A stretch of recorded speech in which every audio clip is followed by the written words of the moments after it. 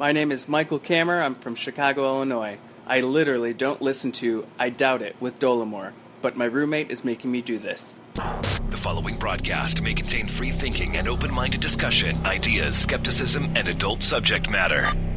Topics will be discussed using adult language, sometimes gratuitously. Get ready to move the conversation forward. This ain't your granddad's news and comment show. This is I Doubt It with Dollemocracy.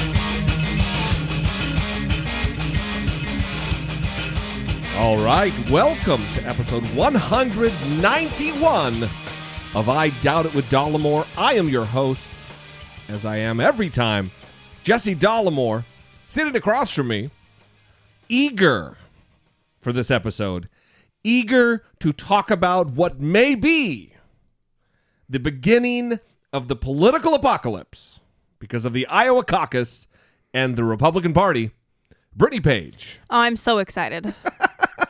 I'm so excited for tomorrow. I can't even tell you. It's actually today for the listeners. Oh, today.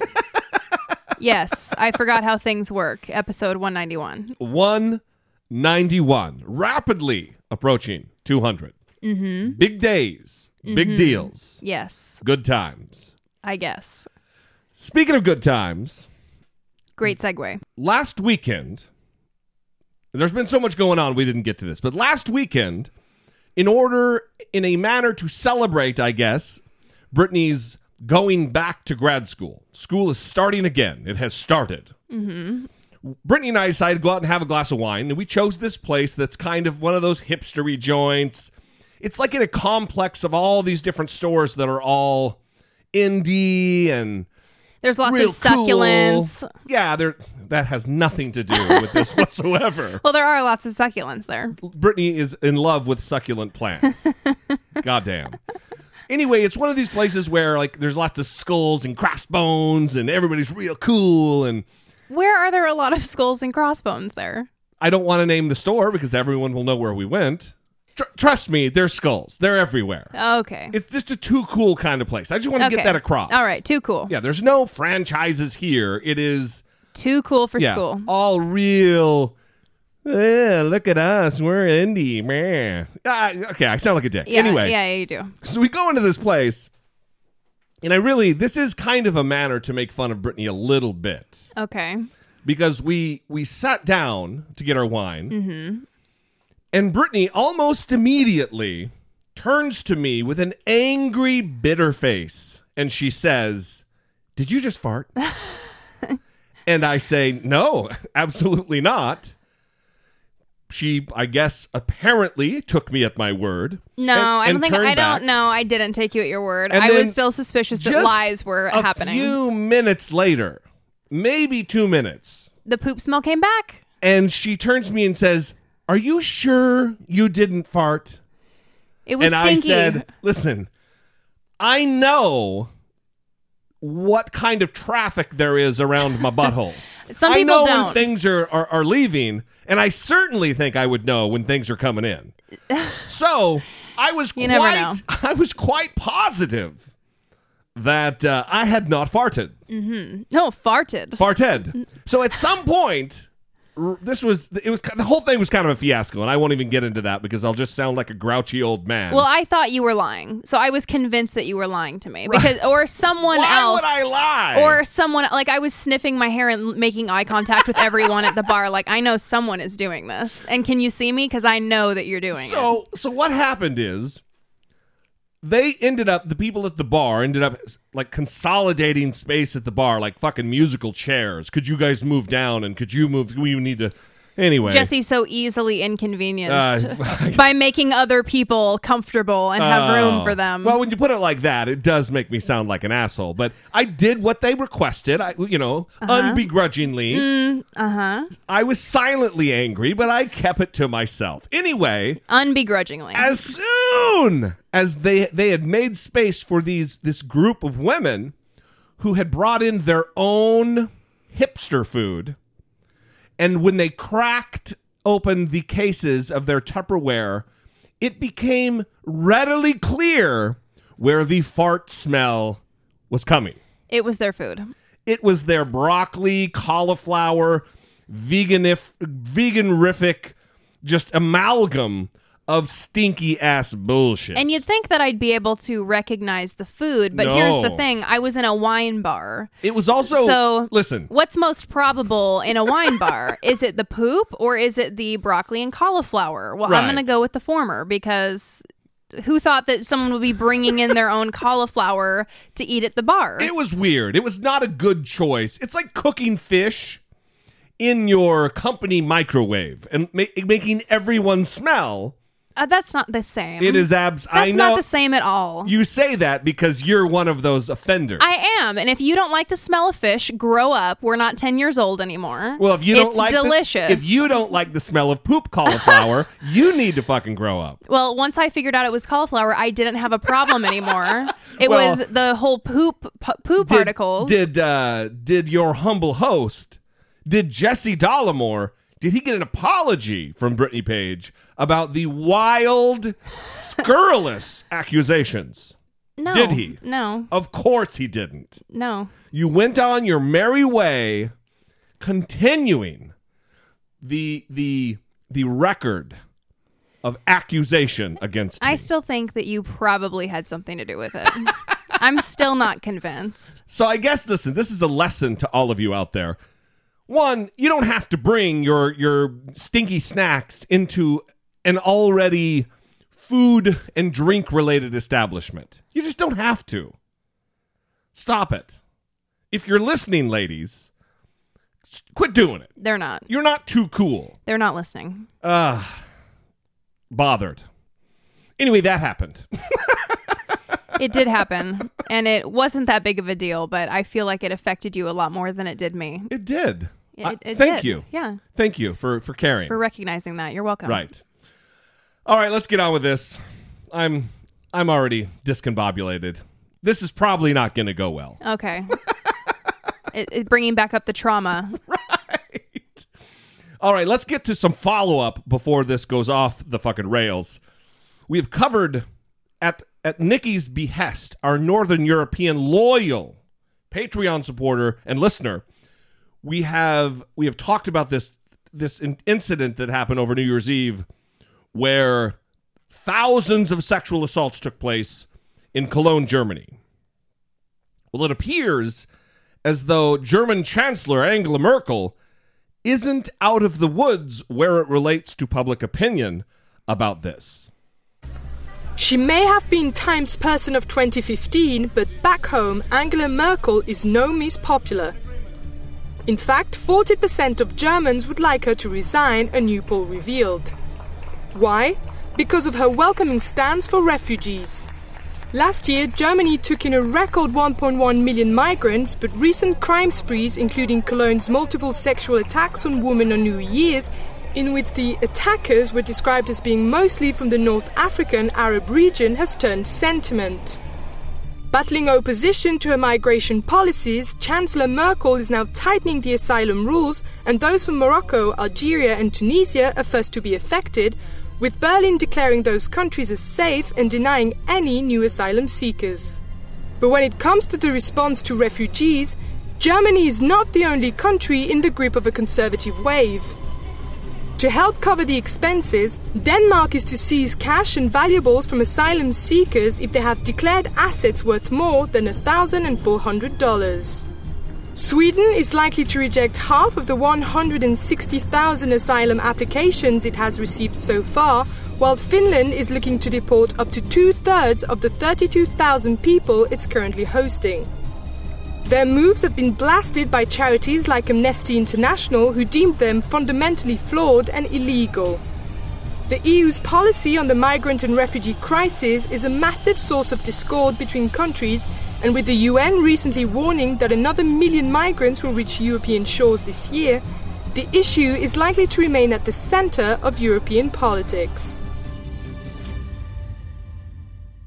So, there was a lot of good information there. I'd like to thank MSNBC for that, and I say that because I don't want people to think that's some conservative news outlet. That is coming from, as far as American outlets go, mainstream outlets. I don't mean like the Young Turks and these YouTube news I could have done without the intense music in the background that was making me extremely anxious. As if it's like Deal or No Deal over here. As if the news isn't terrifying enough already with just disappointments continuously. You're playing that music that makes me think the world is ending. Please stop. So, I mean, this is kind of a new and different take that we're hearing here in America. That as far as what we hear from the Democrats running for president and even the Republicans running for president, that it's all sweetness and lights over in Europe for the refugee population. And apparently the tide is turning. When 40% of people not only just, it's not even that they just disagree with her policy, they want her to resign. That's a lot of people. Mm-hmm. So she's in hot water, and we'll continue to follow this, but,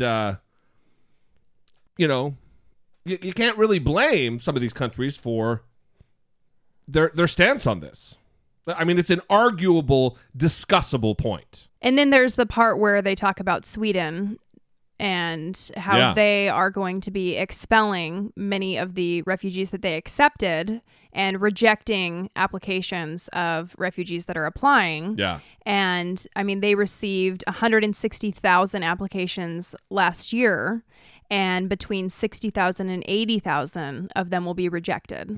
That is a lot. Yeah, no kidding. It's a lot. The other number that I thought was interesting was in Finland, they're going to be seizing the asset. If you declare that you have assets that total more than $1,400, they're going to seize that from you. And that sounds harsh, like, oh, why are they taking these people's money? But these refugees, it's not like they go into some corporate job and all of a sudden start contributing to society. These people are going to be on welfare. They're going to be taken care of by the state. And again, it's one of those points that can be discussed. It's not outright terrible and it's not outright correct. But I would lean on the side of, we're going to be helping you out. You got to help us help you, kind of a deal, And then apart from this, well, I tell you what do you think about this, audience? 657-464-7609. As always, you can leave a voice memo. You can email a voice memo from your smartphone to idoubitit@dollemore.com. We do have a listener voicemail. However, I want to cover it after we get into Dollemocracy because I don't want to bifurcate, to split up, to perforate, if you will, Brittany Page, the Dollemocracy segment. That's a good idea. So it will follow these messages, quote unquote, commercial messages. Support for I Doubt It with Dollemore comes from generous, engaged, intelligent, and good-looking listeners like yourself by way of Patreon. You can contribute per episode, as much or as little as you'd like, comforted by the knowledge that you're within your budget and helping move the conversation forward, one podcast at a time. If you too would like to become a supporter, please visit patreon.com/I Doubt It with Dollemore. 4 debates this month. 4 debates. And also there's another town hall this week, which we may or may not be covering. As a Patreon item. Yes. Yeah, we may or may not. It does depend on the quality. It depends on the quality, and also depends on our time and how much we are able and willing, I guess, to dedicate to doing the bonus episodes. We are going to be providing a lot more bonus content this year, not just a part of the debates, but we are really trying to put our heads together to come up with ideas because we want to provide value to you, our Patreon listeners. And if you have any ideas, let us know. On some housekeeping fronts relative to the Patreon folks, if you have not received your stickers, goddamn, let us know. Get us on Twitter, get us on the Facebook page, email, whatever. 657-464-7609. Whatever method, let us know because I want to get those out to you. We've had issues. I don't know if it's the United States Postal Service or what. Well, I think there was one batch that we sent out of several. That must have been it. Because it seems like the patrons that we've heard from were all around a certain time. Yeah. And I think we sent out just one large batch that didn't apparently get where it needed to be. So let us know. We definitely want to remedy that and send some more out. And also, if you have some, let us know where they ended up. We appreciate the seeing where they are. All right. Let's move on.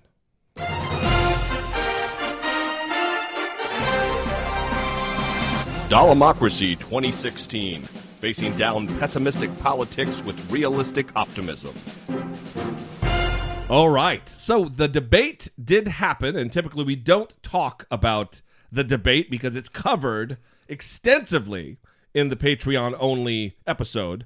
However, we got a voicemail about the specific happenings in the debate, and I want to share that with you, and here it is.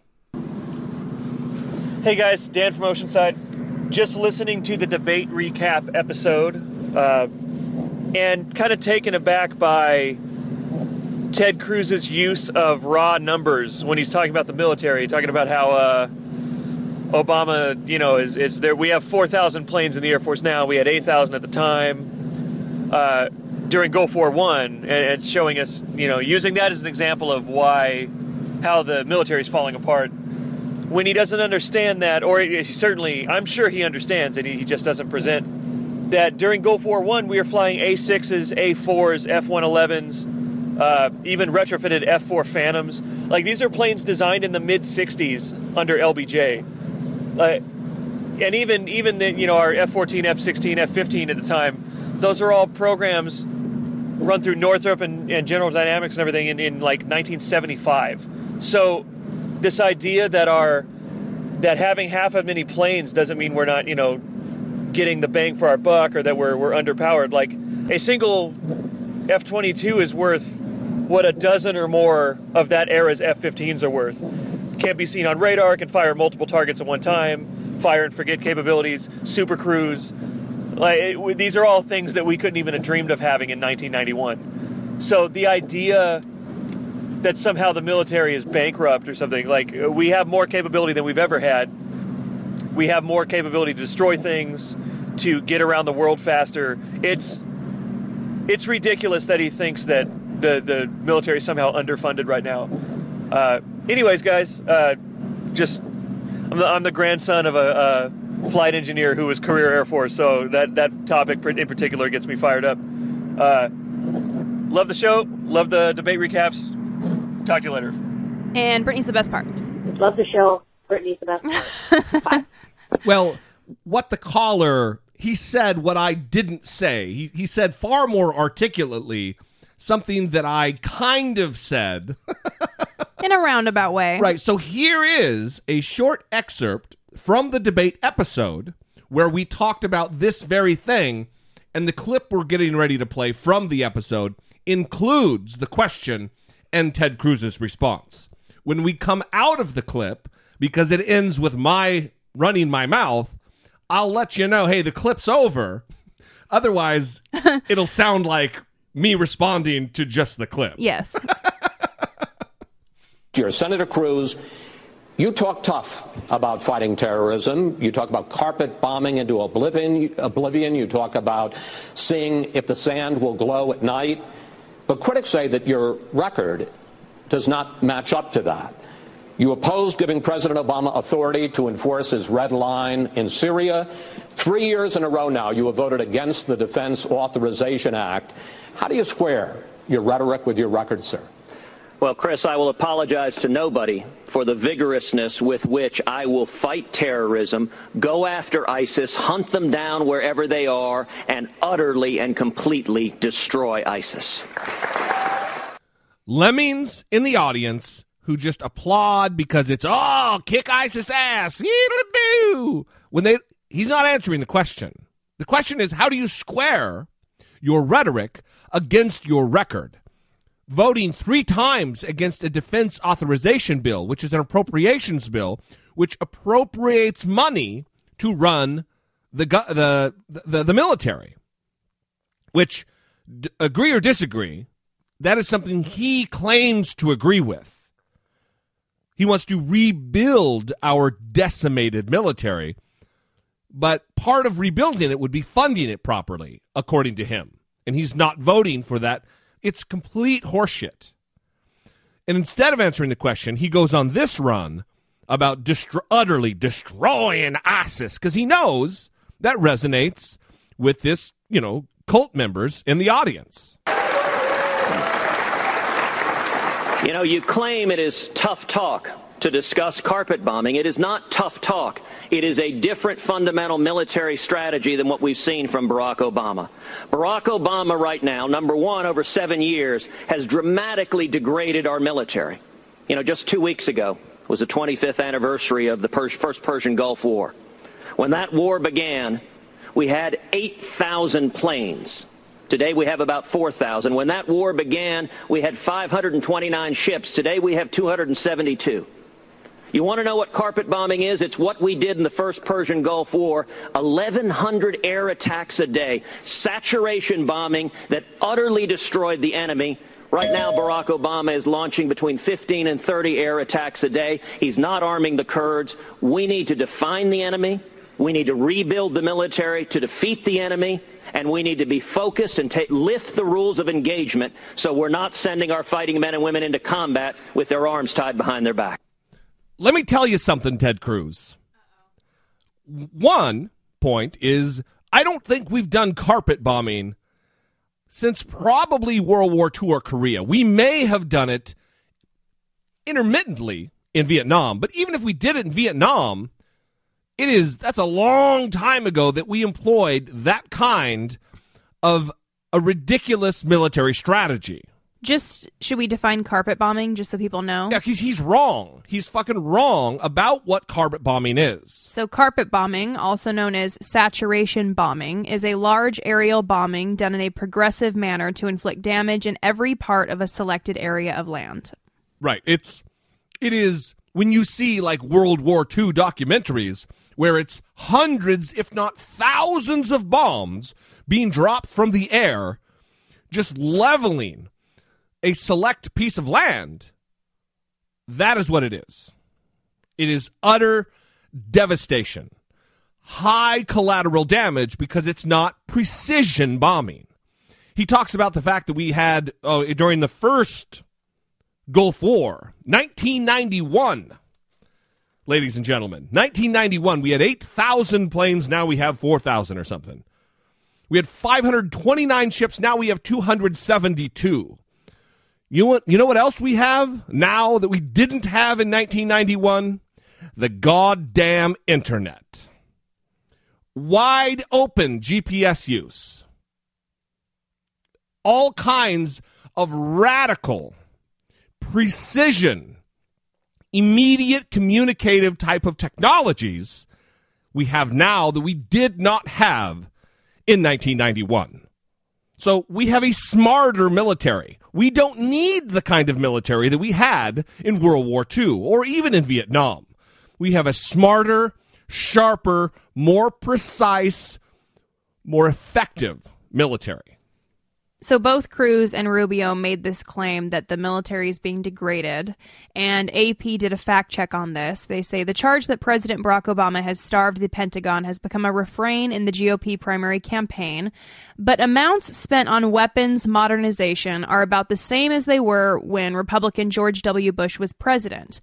Any military cuts GOP contenders are complaining about were approved by both Republicans and Democrats in Congress. The military budget is being squeezed by the insistence of lawmakers in both parties that money be spent on bases and equipment that the Pentagon says it doesn't need. That is exactly right. So don't use the military, and especially the veterans, Republicans, as a political football.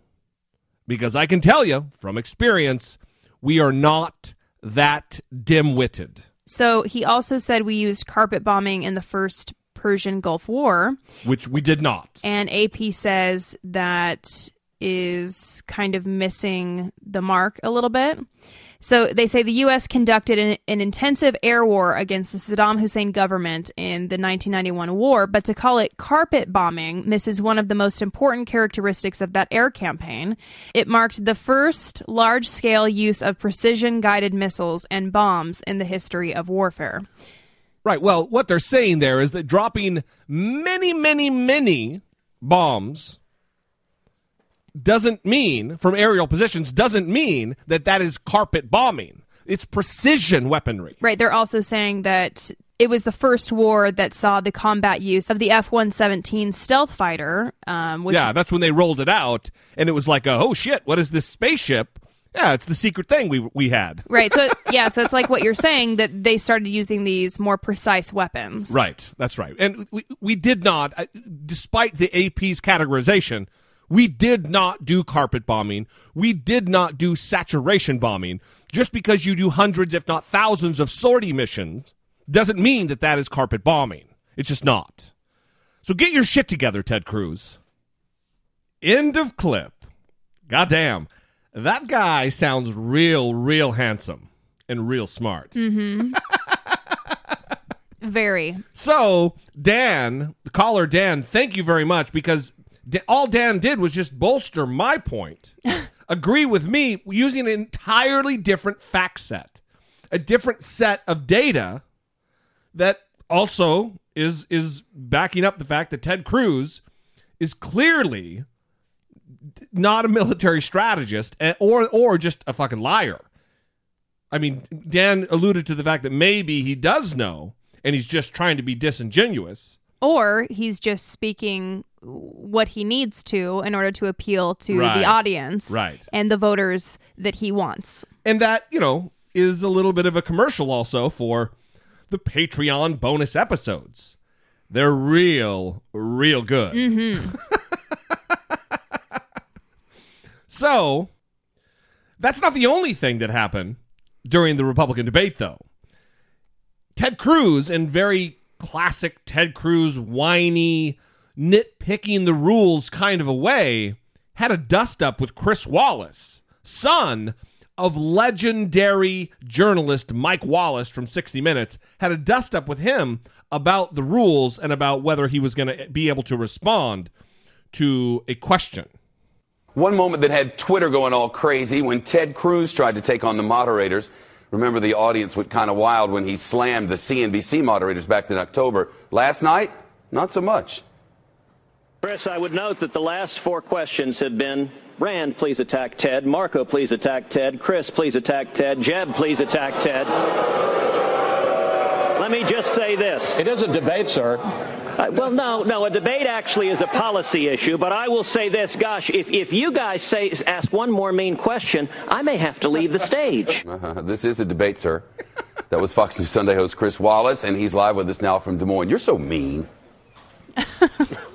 Well, and he said it wasn't about policy. All we were talking about then was exactly that, foreign policy, Cruz's votes not to give the president authority to enforce the red line in Syria, his votes 3 years in a row against the Defense Authorization Act, against the collection of national security intelligence, the phone data collection.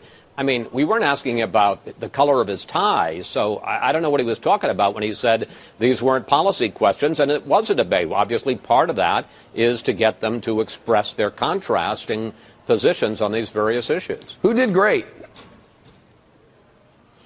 I don't know that anybody did great. I think some people did well. I think by all standards, and I know Carl just mentioned it, I think Jeb Bush had his most energized debate. You have to wonder, is that because he's gotten better, or is that because his nemesis Donald Trump wasn't there? I thought Marco Rubio, he always does well. He continued to do well and to make a case. I thought Chris Christie did well. Not a good night. I agree with the Des Moines Register. Not a particularly good night for Cruz, not just because of the back and forth with me, but it's a different dynamic when you're in that center podium. You are the front runner, and with Trump gone, he was the front runner. He necessarily was going to take a lot of hits from all the other candidates. It was the lead guy in the room, and he did take a lot of hits, and I thought that suffered more hits than striking back at people. So I don't think it was a particularly good night for him in terms of trying to capitalize on his position as the big guy in the room. A lot of talk about Marco Rubio. Yeah, look, he's good at this. And he, does this run where he just seems to speak not in sentences, but in paragraphs. He has his facts together. On the other hand, I thought that he and Cruz both got roughed up on the question of their switches on immigration policy. They both have switched on immigration policy. There's no question about it. They've said, they're either for legalization or they're not. They're for citizenship or they're not. And, I thought Chris Christie had one of his best moments of the night when he said, maybe I need an English to Washington dictionary translator so I can find out what all this stuff means. And, just that idea of this is inside Senate speak, and it's not what affects people, real voters in the real world, was a pretty effective moment for him. Incidentally, breaking news. round 2 with Ted Cruz on Sunday. Yep. I look forward to that on your show. I absolutely disagree with that last point by Chris Wallace, that when Chris Christie shits on what they do in the Senate, that it doesn't affect day-to-day voters. It sure as hell does affect day-to-day voters when something does or does not get passed in the Senate based on parliamentary procedure that is age-old and stodgy and, deals with Robert's Rules of Order and all of the pomp and circumstance and technical issues that go into the running of the Senate. I disagree. I think Chris Christie may be doing a good job of convincing people that it's not important, or that, these guys are just debating. I'm a governor. I get you done. Well, without your legislature, governor, you can't do anything because they pass the laws that you sign. You're an integral part of the system of government. Don't be a dickhole. As hard as it may be, Chris Christie, don't be a dickhole. It's tough stuff. So the other part of this entire debate fiasco we've covered. It wasn't a prediction, like I said, but I said I wouldn't be surprised if Donald Trump did the old switcheroo and yoink, surprise, I'm here. He didn't do that. And it didn't seem to hurt. I mean, the ratings were down, but it's a progression that over time the ratings are they're dipping. But it didn't seem to hurt the ratings that bad that he wasn't there. Fox's Trumpless debate had 12.5 million viewers between 9 and 11 p.m. By comparison, two of the cable channels that showed parts of Trump's fundraising event, CNN and MSNBC, shame on you, had about 2.7 million viewers combined. Right. So a quarter. A plethora of smaller outlets also televised and streamed Trump, but no further viewership data is available. Practically speaking, there is no way Trump's event could have outrated the debate, but rating experts said that Trump did appear to take a chunk out of Fox's audience. Fox averaged a record-smashing 25 million viewers last August during the first Trump field debate, when he had his little spat with Megyn Kelly the first time. No one expected Fox to surpass the 25 million mark this time, and they didn't. Like I said, it's been a downward trend ever since that 25 million mark. And this wasn't the lowest rated debate. This is the second lowest rated debate. Yeah. And like I said, it's since August, it's only been downhill. And it's probably going to continue on that way until something happens in the news that people are interested in, or until the general election debates happen. And then they're going to spike back up because then there's, an enriched sense of interest because it's the final deal. It's the general election. So all kinds of stuff, his event that he did, but all kinds of stuff has been going on in the past few days. The event that he did related in opposition to the Republican debate was... ostensibly, it was to fundraise for wounded warriors and the veterans because, Donald Trump, he's the most militaristic person ever. It's tremendous. Yeah, he's a tremendous Protestant, Presbyterian, militaristic, although, he likes his soldiers that are not captured. So the claim was on this website that you would donate money and it would go to veterans. But at the bottom, there was a little note that said, the Donald J. Trump Foundation is a nonprofit organization, and that's where the money is going. Right. So it's going to the Donald J. Trump Foundation. It's not going to a specific veterans organization. Well, when questioned, one of his main surrogates, one of his main spokespeople, the woman who on previous episodes we talked about called herself a half-breed, Jesus Christ. You cannot make this stuff up. Mm-hmm. She was on, and when pressed to answer and give even one veterans organization that would benefit, she couldn't name a single one. Let me ask you this, because this is an open question still, and CNN's reached out to the Trump campaign to get an answer to this very simple question. Which veterans groups are taking part tonight, and which veteran groups have agreed to accept money raised at this event tonight? Well, you know, Jim, there is a website up now, and the money that's going to be raised will be in bulk, and the disbursements will be spread all across the country to veterans organizations, and those who don't want to receive the money, we'll make sure not to send them a check. But I will say, I do find it interesting but to be clear, just there's on a lot of pressure in the media. The money's going to a Trump organization now. Name one veterans organization that has agreed to accept that money. I'm sorry, I can't hear you. The money right now is going to a Trump organization, which you then say will be dispersed. Can you name one organization, veterans organization, that's going to participate tonight and accept some of the funds raised tonight? Well, I believe there might be a list now on the website. There are a lot of organizations that are in queue to sign up for this.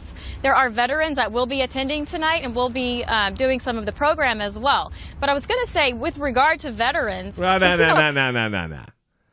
You're not going to... Then she goes on and filibusters, having not answered the question. Like liars tend to do. Right. So she pivots to, oh, well, there's going to be veterans there. Well, fuck, you throw a stone at any event and there's going to be a veteran there. It's goddamn. Oh, wow, there's a veteran there? It must be legitimate. Well, no, she's saying that the veterans get to enjoy the company of Donald Trump. Right. So what does it really matter? Well, they're going to have a fun night with Trump. Listen, Brittany. 50% of the people in this very room are veterans. That says a lot about how many veterans there are in rooms. Yes. So that is ridiculous. And he did. They gave a check today. I don't know how much, $5 or $6 million. This billionaire, he's worth, anywhere from 4,000 million to $9,000 to $10,000 million. He's wildly wealthy, and he's raising money from contributions, and the amount they came up with was $6 million or something. Mm-hmm. It's not an astounding, or as Trump would put it, a tremendous. It's just not. Right. It's helpful, I'm sure, but it depends on what organization got it and whether they're credible or not.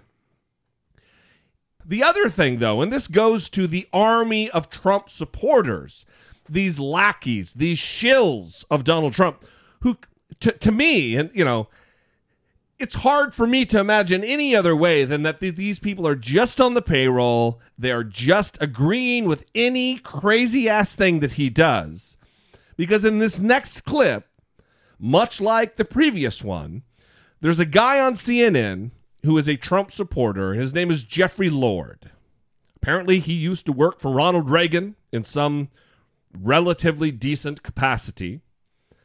And he is talking about, in this clip, the fact that Trump retweeted a tweet where Megyn Kelly is called a bimbo solely for the reason that she posed for pictures in a GQ magazine spread, an article about her. And, they're sexy pictures. There's no other way to put it. They're not risque, but they're sexy pictures. She's a good-looking lady. And well, this is basically how the women on Fox are dressed anytime you turn Fox News channel on. Not normally Megyn Kelly, though. She's not one of the... Well, I mean, she has cleavage. I'm explaining what the picture is. She has cleavage. Oh, yeah. She has cleavage showing and a short dress on, so her legs are prominent. Right. And when you turn on Fox News, that's how they want their women to look, is the legs. Yeah, it is a lot and of the that. cleavage Right. out. Right. But she is like pulling her strap down in one of them, and so it's a little, more boobalicious, I guess. More provocative. Yes. They're sexy pictures. Yes. So Donald Trump retweeted a tweet of someone saying, and this is the bimbo that's asking presidential questions. Right. And it came with a meme that said, criticizes Trump for objectifying women, poses like this in GQ magazine. And the natural question that comes up, and then we'll get to the clip, is Melania, his wife, who is a public person, she is open to criticism. She is open to analysis. She has posed nude. She has topless photos. Go Google Melania Trump. And it's not the fappening. These aren't photos that were stolen from her iPhone. She voluntarily posed, and I'm not even judging that like it's bad. The problem is who the fuck is Trump to impugn the integrity, the journalistic integrity or the intelligence? Because with Bimbo, doesn't that come kind of vapid? There are connotations that are right along with the word bimbo. And who is he to impugn her intelligence because she posed for photos when his wife, his third wife, has posed nude? Third wife. So did I say first? No, I'm just putting emphasis on third wife because, again, he's criticizing. Okay, so Urban Dictionary says bimbo is a girl who is stupid, wears lots of makeup, and is obsessed with boys and clothes. That's Urban Dictionary. I think we can do better than that. I think that the people that are tweeting to Trump about these things are using words from Urban Dictionary. That is, I'm just going to the source of how I believe they would define it. Right. So anyway, let's get to this clip. This is Jeffrey Lord, who is in this wildly I can't even, it makes my fucking head hurt. He is justifying this retweet as presidential behavior. Jeff, I got to ask you, because John mentioned Megyn Kelly. I want to show you a tweet about Megyn Kelly that Donald Trump retweeted early this morning. It says, quote, "And this is the bimbo that's asking presidential questions." And underneath it says, quote, "Criticizing Trump for objectifying women, poses like this in GQ magazine," with, I guess, a photo of Megyn Kelly posing in GQ magazine. I mean, is that really presidential behavior, to be retweeting this kind of language and pictures? Anderson, here's what I think we're missing with this. Well, no, but just answer that question. Is that presidential behavior? In the 21st century that we're headed to with Twitter, there may be other presidents who start doing this. Who use the term bimbo. This gets to political correctness and all this. You're saying that gets to political correctness. There's political correctness, and then there's just there's presidential behavior and there's human decency. Right. Well, Bill Clinton wasn't terribly into presidential behavior either. I mean, we've had lots of presidents. Wait. Is Bill Clinton running for president? I think the audience knows. You know well what I think about Bill Clinton. But he's not in this fucking conversation. This isn't about Bill Clinton. This is about Donald Trump and whether he's presidential. Just because we've had scumbags and people who are less than desirable relative to their behavior and treatment of women in the presidency in the past doesn't mean that it's carte blanche. It's, we've had assholes, so it's okay to be an asshole. That's not how it works. It's not into presidential behavior. My point to you is that what Donald Trump has done is reinvent presidential and political convention here. He is, as a fellow colleague, CNN colleague said in a column, and Rush Limbaugh compared him to Steve Jobs, to Amazon, to Uber, etc. This is not your father's presidential campaign. Right. This is a totally different way of approaching American politics, approaching convention. The political correctness thing is, we're done with that. So whatever comes out, comes out. I mean, it does just, to me, to me, that retweet just validates the questions Megyn Kelly was asking. For a guy whose wife is a former supermodel, who I think posed on the cover of GQ in a very provocative pose, and may be the First Lady of the United States, should he be throwing around the term bimbo regarding another woman? Are you saying Mrs. Trump is a bimbo? No, I'm not. Are you fucking kidding me? Jeffrey Lord has the temerity to pose that question to Anderson Cooper. Oh, are you saying that Mrs. Trump is a bimbo? No, we're talking about Donald Trump calling other women bimbos, you fucking jerk off. Right, well, that's just the perfect tactic for him to use, though, when he has nowhere else to go. The only other thing he can do in that situation is try to spin the argument in a different way and put it on the other person. It is abject desperation. Not at all, but I'm saying for a guy who's plenty of people in his family who oppose provocatively, should he be calling a bimbo another woman who does that? Why isn't it fine for a woman to pose provocatively? I mean, I don't... Well, this whole thing has been really frustrating because Donald Trump would never have done this to a man. We've talked about this, and I have to say I agree. Because he would look weak. Yeah. He would look weak if he did this to a man. Now, why is it any different when he's doing it to Megyn Kelly? Let's put it in the entire perspective. If a man was to have asked him the exact same question in the August debate about his treatment of women, Donald Trump, if it was a man who did that, Donald Trump wouldn't say, well, they're treating me unfairly and I'm not going to show up. He would say... It wouldn't even be I don't think it would be a question. It wouldn't even be an issue. Right. But it's how dare this woman question his authority. That is exactly what it is. I'm not going to let this woman get the best of me, and I'm going to tweet out these insults calling her a bimbo, talking about her period. Right. And hitting her where I believe, for some odd reason, that a woman would be sensitive. As if we can't handle people talking about our period. Biology. We have them. Biology is a real scary thing. Yeah. Oh my God, don't talk about our period. That is a normal thing that occurs. Please don't. God damn. And same thing with the shaming of her posing. Everyone knows that Megyn Kelly's beautiful, and they want to talk about how she's beautiful until she shows her brain. Until she shows her brain, and then you get pissed off, and now you want to criticize her for being attractive. Right. Now that's something that you mark against her. That's exactly right. Now it's something that she should consider a deficit. Right. Or a detriment to her entire makeup, and it's just bullshit. Right. It's the same criticism that I have with those memes with all the blonde women who work at Fox and totalizing those women's identities because they have blonde hair. Right. So they must be dumb because they work at Fox, they're blonde. No, just shut up. Well, it's illogical. It's evoking emotionality, emotional arguments rather than real logic, because some of those women on that meme, the one that has like 16 or 24 or whatever, some of them are rock fucking solid, super smart.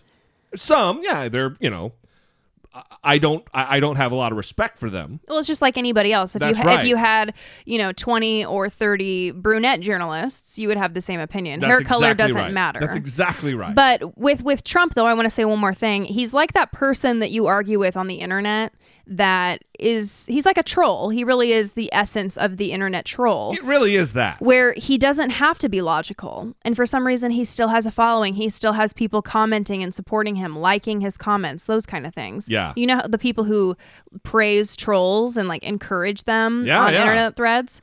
That's what his followers are, because it doesn't matter if he... Well, they're trolls junior. Right. It doesn't matter if he's the most illogical person on the planet, which that's what this whole situation is, talking about Megyn Kelly being a bimbo for how she posed when he has a wife who does the same. Tremendously illogical. And it is the most frustrating thing in the world to have this person leading in the polls. For sure.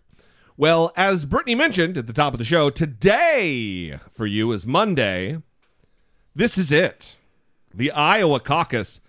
The time has come for the Republicans and the Democrats to make their decision in the state of Iowa as to who is going to represent them in the general election. Would you like to know who 538 is projecting to win? For each party? Yes. I would say Hillary Clinton, I would say, that they're going to project. And Ted Cruz? So they're projecting Hillary Clinton to win. They say that she has a 79% chance of winning. I do not think it's that high. The Iowa caucuses. Wow. There's a lot of things at play here. And I think that, and this is the first time I will have said this on the show, I think Nate Silver might be overplaying his past record of nailing it. And he's a genius. He makes me look like an insect relative to intellect and analyzing politics and analyzing statistics, for sure. However, he is the chinks in his armor have been shown, illuminated, if you will, because he's been wrong about Trump this entire time, as have I. But he has been wrong at every turn about Trump's chances and success since he entered the race. He has been, and he has been forced to come around. And so they are projecting that Donald Trump will win the Iowa caucuses. Wow. They say that Donald Trump has a 48% chance of winning. Well, so not so great, though. And Cruz, 40% chance of winning. Wow. Cruz. Mm-hmm. So it's between Donald Trump and Cruz. And I believe it'll probably be Cruz. However, I think there will be some surprises. Some people will do better. And listen, I'm not even saying that Hillary Clinton won't win. I think it is, she might win, but I think Bernie Sanders, it's going to be a lot closer than people think. They're projecting that O'Malley has a 50% chance of winning. I'm kidding. Less than one. Before we go on, though, let's explain because tomorrow's not the same for either party. There are vast differences about how the Iowa caucus takes place for Republicans and Democrats. On the Republican side, an Iowa caucus is pretty straightforward. People turn up, listen to speeches, vote, and then go home. The votes are then tallied across the state, and a winner is declared. On the Democratic side, it takes a lot longer, up to 2 hours. Here's why. First of all, the number of people in the room are counted. This is important because after the first round of voting, any candidate who doesn't get 15% of the vote in the room is eliminated. But after that, those who voted for losing candidates get another chance. And the supporters of the remaining candidates try and persuade them to join their side. This stage is called realignment, and it can get quite heated. At the end of all this, the votes are counted and the results are collated across the state. In all 1,681 locations, the caucus across Iowa. So here's the deal that could be the deciding factor for both Hillary Clinton and Bernie Sanders. Because of that 15%, that number, Martin O'Malley is only polling 3 to 5% right now. And his supporters are going to show up. And his supporters are probably very passionate because you really have to be to stick with a guy when you know he's not winning. Yeah, you're fucking done. Mm-hmm. There's no chance of winning, and they're still going to stay on the team. So what's going to be the deciding factor here is where those voters go when it's, you're not to 15%. All right, you got to get out of here or choose another candidate. Who they choose is going to matter a great deal. Because in the polling, not 538's 79% thing, but in the Iowa, the Des Moines Register, the very well respected poll has Hillary Clinton and Bernie Sanders in a statistical dead heat. It's within the margin of error, the difference between them. So, if those 5% of Martin O'Malley voters choose Bernie Sanders, if their polling data is right, and that's something we're going to get to, it could be real bad for Hillary Clinton. And obviously very good for Bernie Sanders. So another thing that I don't think they said in the video is that participating in a caucus is harder than voting in a primary election. So unlike primaries, caucus voters can only cast their ballots in the evening at a designated time. That's right. And they did talk about how the process is much longer, but I thought it was unusual that it's only in the evening and a specific time. So you basically have an appointment that you need to show up for. Yeah. It's not just whenever you have free time, come on in. Right. This is your scheduled time to come in. And it could take a while.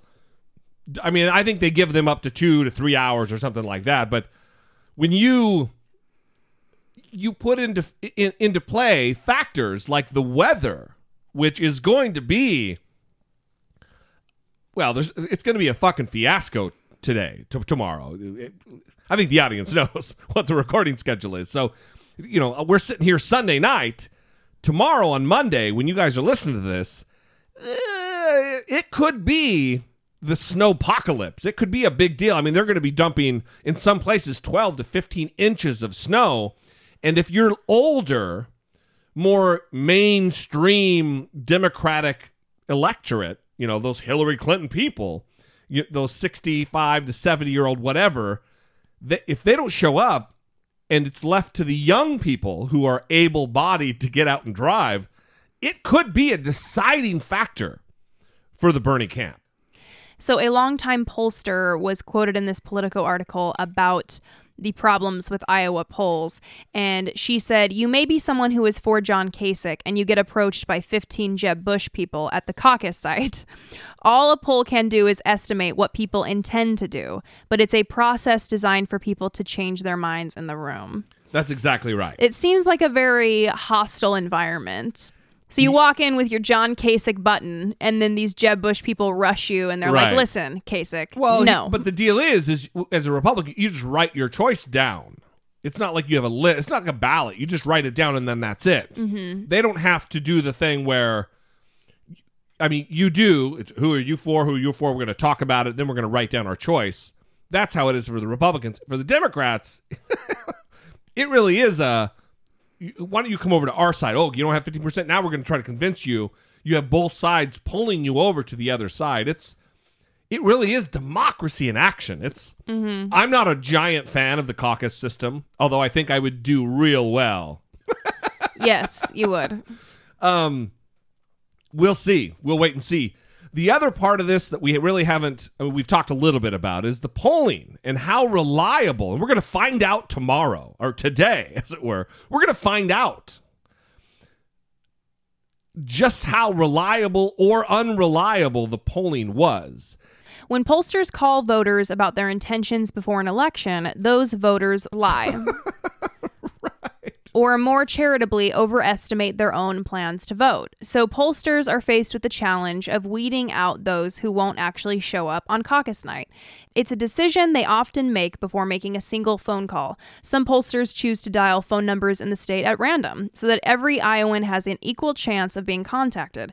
But other pollsters argue that the sampling frame is too broad. They restrict their surveys to those with a history of past turnout in caucuses, primaries, and general elections. So this is a problem. Well, it may not be a problem. They might be spot on, but this does lead to they're calling landlines. This is the other thing. They're not calling cell phones, so they're contacting older voters. How many young people? I don't have a landline. No. For you, our loyal audience, if you try to contact me, You're not going to get a hold of me because I don't have a landline. That's just the way it is. So you're only going to get a younger generation. It's like, oh, how many people keep the phone book when it's given to them? Why? No one needs a phone book anymore. No one needs a phone book. Nobody. Only short people who want to drive in big trucks. Yes, exactly. That's the only purpose. You need them to sit on. That's it. So there's going to be some problems. We're going to find out. By the time you listen to this, maybe we will have found out.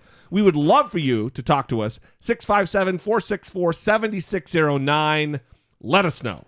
Email a voice memo from your smartphone to idoubitit@dollemore.com. That would be awesome. So one thing we haven't talked about is the Trump anchor baby situation. Oh, that's right. And we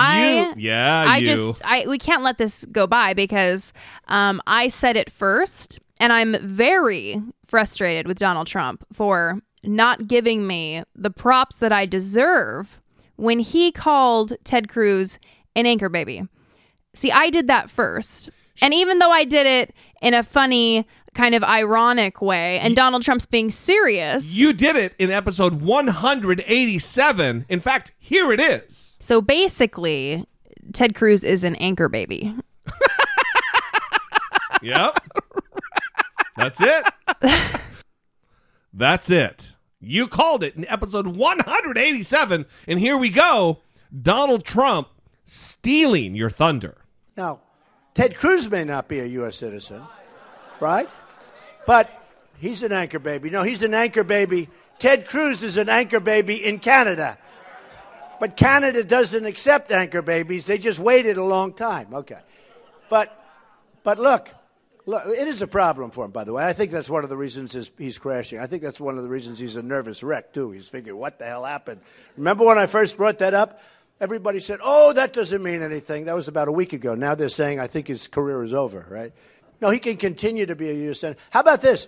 He's a citizen of Canada, and he was a senator from Texas, and he's a citizen of Canada, joint with the U.S. How the hell does that work? But he said he didn't know he was a citizen of Canada. And he didn't know about Goldman Sachs loaning him money. And he didn't know about Citibank loaning him money. Other than that, he's got a very good memory, okay? So Donald Trump jumping on the Brittany P. bandwagon and stealing your thunder. Well, see, I knew this was coming. Absolutely you did. And I'm just glad that the behavior of Republicans is so predictable that I can predict it how many weeks in advance? I think it's very funny that this is an episode where we've played clips from previous episodes twice. We've never done that before. And here we are playing clips from previous episodes in the episode. Mm-hmm. That's Matrix type of shit. Yes. Going down the rabbit hole. All right. Well, we are going to leave you. We're still kind of in Dollemocracy, but we're going to wrap it up with this. Tucker Carlson, the bow tie clad young man. He's probably my age, maybe a little older, but he looks very young. He's probably 50 years old, actually. He's probably not my age at all, but he does look, he has a boyish good looks. This bow tie wearing weirdo. 46. 46. He is older. He had a run-in, a dust-up, if you will, with Donald Trump when he worked for CNN. He described Donald's hair in some way that wasn't pleasing to Donald Trump and ended up getting a call, a voicemail from him, which wasn't exactly nice, but as we've come more accustomed to know Donald Trump, was pretty right in line with who Donald Trump is. He said, quote, "It's true you have better hair than I do, but I get more pussy than you do." Click. Click, and then hung up? Yes. God damn. And Tucker Carlson said he said it matter-of-factly. Just, this is the way it is. Yes. And that is presidential, everybody. Real cool. God damn. Is he going to leave those kind of voicemails for, like, Putin? Oh, yeah, Putin. Although it might not be true in Putin's case. I don't think so. No. And Trump might have better hair than Putin. Although, even being bald, I think, is better than what he's got going on. Not good. No. It's kind of weird. It's really upsetting, actually. All right. It upsets me. With that little nugget, that juicy little nugget, we're going to leave you, everybody. We love you. We appreciate you. Thank you for tuning in twice a week or as often as you do. We appreciate you joining with us to move the conversation forward. If you would like to support the show other than listening twice a week, you can go to Dollemore.com, and on the left-hand side of the page, there is a support the show link at which you can find multiple ways to support the show, whether it be Amazon or Patreon or PayPal. There are so many. And we appreciate every single one. Until next time, for Brittany Page, I am Jesse Dollemore, and this has been I Doubt It. Turns to me with an angry, bitter face, and she says, "Did you just fart?"